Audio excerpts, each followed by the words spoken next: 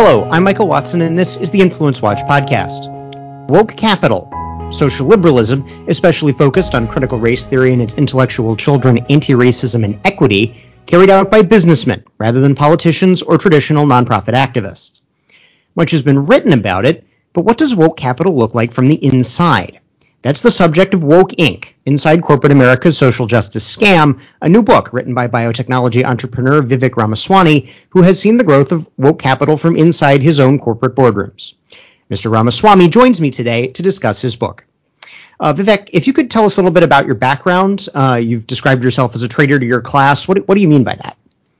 Yeah, well, look, I wasn't born into elite America, but I have certainly lived it for the last 15 years. I went to Harvard, was at the top of my class there, and then went to Yale Law School. I've worked at hedge funds that, earned notoriety in the 2008 financial crisis, got mentions in The Big Short, et cetera. So I've seen the 2008 financial crisis from the front row seats of elite capitalism.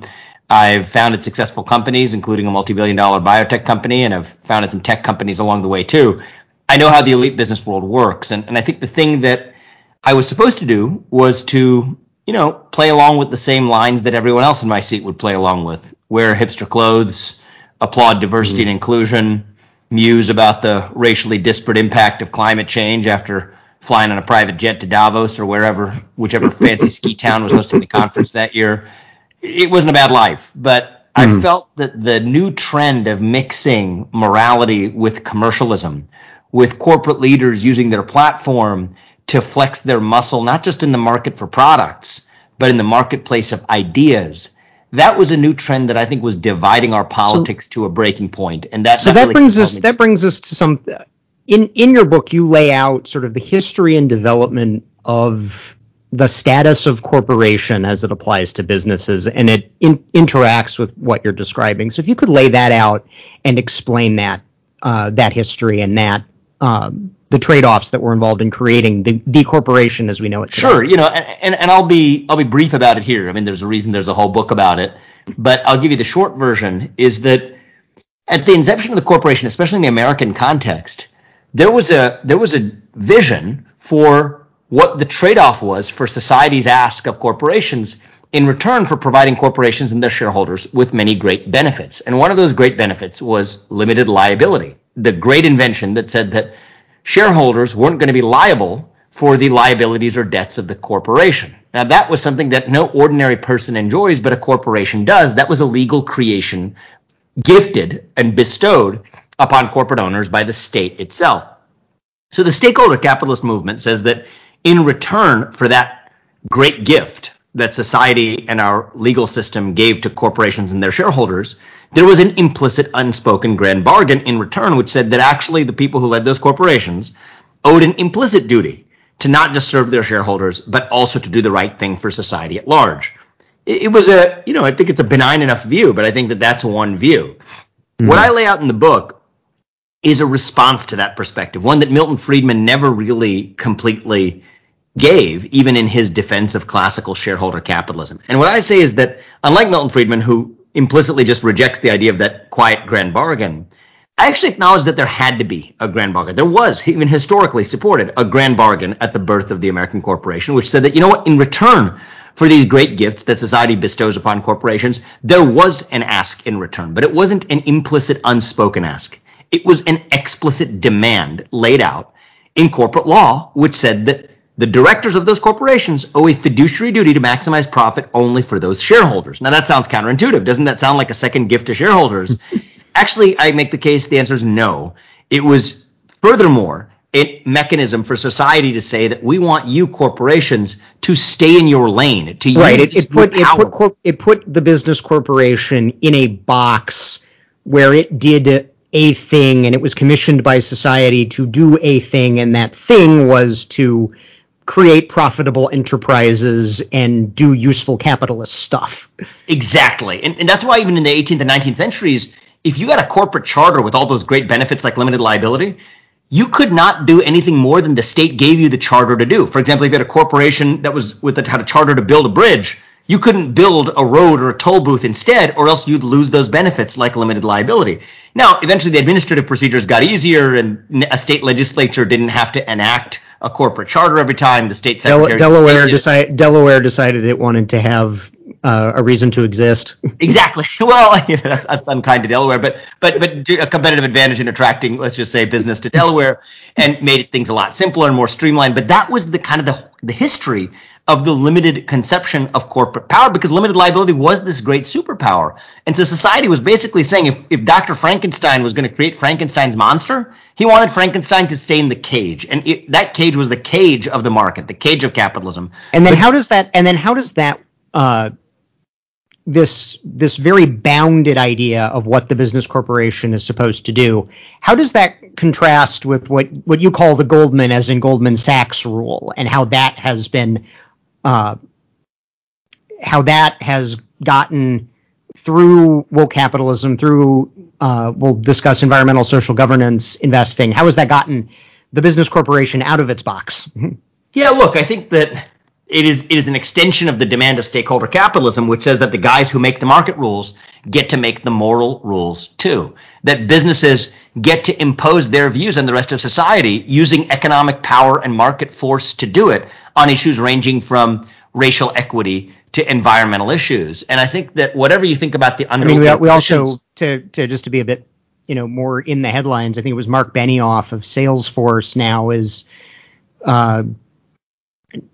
taking action against Texas's restrictive abortion rules by offering to move any of his employees who want to be moved out of Texas from Texas.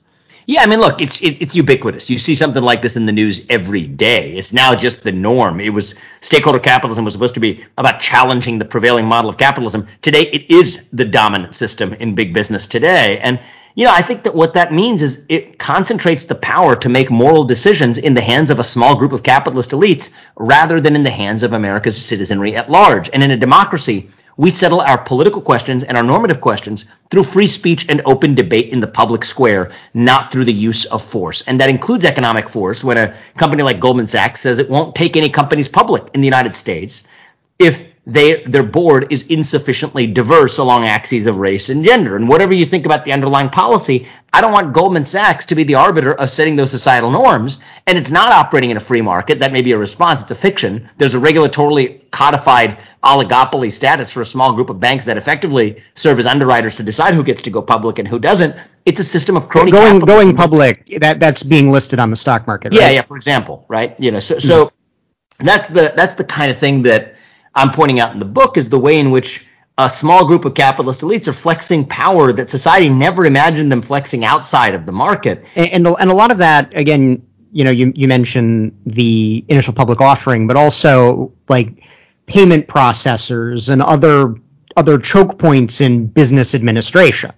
Or the internet, for that matter, in terms of actually deciding what can and can't show up online. You have internet providers, you have cloud computing providers deciding which platforms can and can't be hosted. And I think that the idea that this is the free market working is a farce, because today those businesses are often working hand in glove with the state, often with the party in power, to be able to do their bidding, such that we've created this new woke industrial complex, as I call it in this book, this new hybrid of big government and big business that's far more powerful than either one alone, because each one can delegate its dirty work to the other. And I think that's the most scary form of a threat to liberty and prosperity and open dialogue and democracy of all, where government that's normally bound by its constitution is able to do through the back door using private companies to do what it can't do through the front door.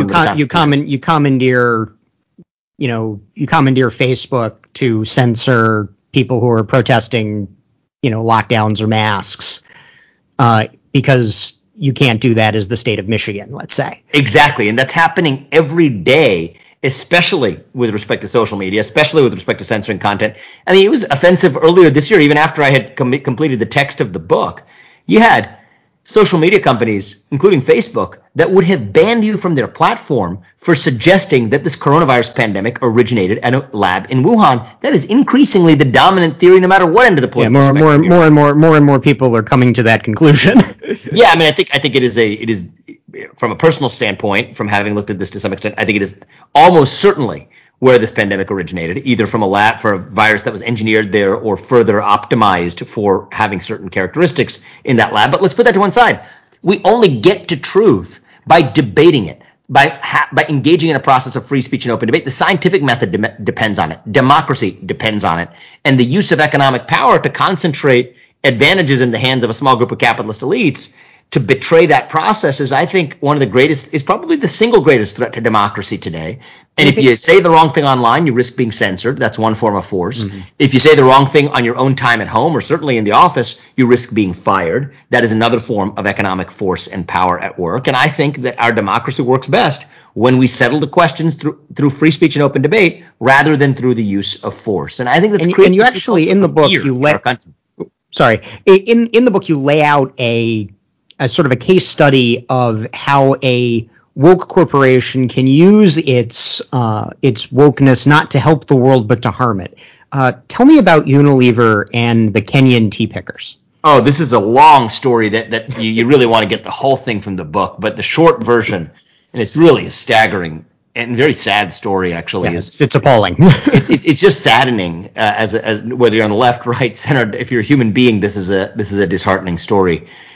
Unilever is probably one of the most woke companies in the global woke industrial complex. Its CEO, they own, among other things, Ben & Jerry's ice cream. Of course, Ben & Jerry's ice cream. Their CEO waxes eloquent about the immutable laws of intersectionality, which say that whatever is good for black women is good for all people because it ultimately works down the chain of disempowerment. I mean, this guy's really well versed and not just nodding his head to wokeness, but really steeped in the lexicon. Yet when push came to shove, they didn't really do much for the black women who were on their Kenyan tea plantations, many of whom were raided, some of whom were allegedly their own employees in the midst of political unrest, maimed, raped, killed on their own tea plantation. And they had according to reporting by the Wall Street Journal, they had good reason to believe that was political unrest was going to result in that situation. And they even took certain precautions, but not precautions that protected their plantation workers. And when they pressed for justice, pressed for economic recompense for how they had been wronged, Unilever might talk a lot about the immutable laws of intersectionality for black women, but it hid behind the mutable laws of men when push came to shove, saying that actually these tea plantation workers didn't have standing to sue them. And better yet, when these tea plantation workers went to the UN to seek justice, they're left screwed over twice over because Unilever is actually funding a different part of the UN working group for women to be able to actually sing the praises of those immutable laws of intersectionality. Right. So rather they, these women go to the UN asking, obviously it's the UN, all they can do is provide moral suasion, but even that recourse is taken away from them by the fact that Unilever he's basically bankrolling. Is compromising the UN's ability to provide moral suasion. That's why I call it a woke industrial complex. It's not even woke capitalism. It's layers of businesses, layers of the progressive movement, nonprofits that serve as the puppeteers in between, sovereign nations like China that are getting in on the act and using these same companies then as puppets of their own to criticize the United States and criticize the West while obsequiously, even if dishonestly praising China as a condition for getting market access to China. It is a racket. It is a global racket of the highest order. And I think that we today, conservatives and liberals both, fail to see it for different reasons because liberals are smitten with the causes that these companies happen to be pushing, and conservatives even beyond being smitten, some of them are simply bought off. Some of them are bought off. I'm talking even at best, the authentically minded progressives may look the other way with respect to the abuse of corporate power because they happen to love the woke causes that these companies are pushing today, failing to miss that once a company becomes a vehicle to advance a progressive agenda, it becomes a vehicle to advance anyone's agenda, including the CCP's. Conservatives, for their part, are duped into submission by reciting whatever slogans they memorized in 1980 that rhyme with the free market can do no wrong, failing to recognize that free market that they idealize doesn't exist today. And that's how both sides, I think, are duped and blinded into the rise of this new Leviathan that is far more powerful than anything that Thomas Hobbes envisioned 400 years ago, far more powerful than what our founding fathers envisioned 200 years ago, far more powerful than what even Ronald Reagan fought in 1980 in the form of big government. This is this new hybrid of big government and big business that I think is the defining threat to liberty and prosperity in the West today. And that's why I wrote a book, because I think the first step towards a solution is seeing the problem with clear eyes. And I do offer some solutions in the book too, but most importantly, I think a clear-eyed, nuanced view of the problem, I think, is the first step towards collectively opening up a dialogue in overcoming our culture of fear to begin to talk openly again about what the solutions might be. I would absolutely second, having read the book, it as a vehicle to open one's eyes and to see how all this, the woke capitalism, the ESG investing, and the woke industrial complex fits and forms together, and the influence that it has. Vivek, thank you again for joining us. The book title is Woke Inc. Inside Corporate America's Social Justice Scam. Our listeners can pick it up at Amazon, Barnes & Noble, or any of a number of other booksellers. That's our show for this week. We encourage our listeners to subscribe on Stitcher, Apple Podcasts, or Spotify. And if you have subscribed, thank you. And please leave us a 5-star rating. Those ratings really help us find new listeners, especially if they come with a positive review. We'll see you all next week.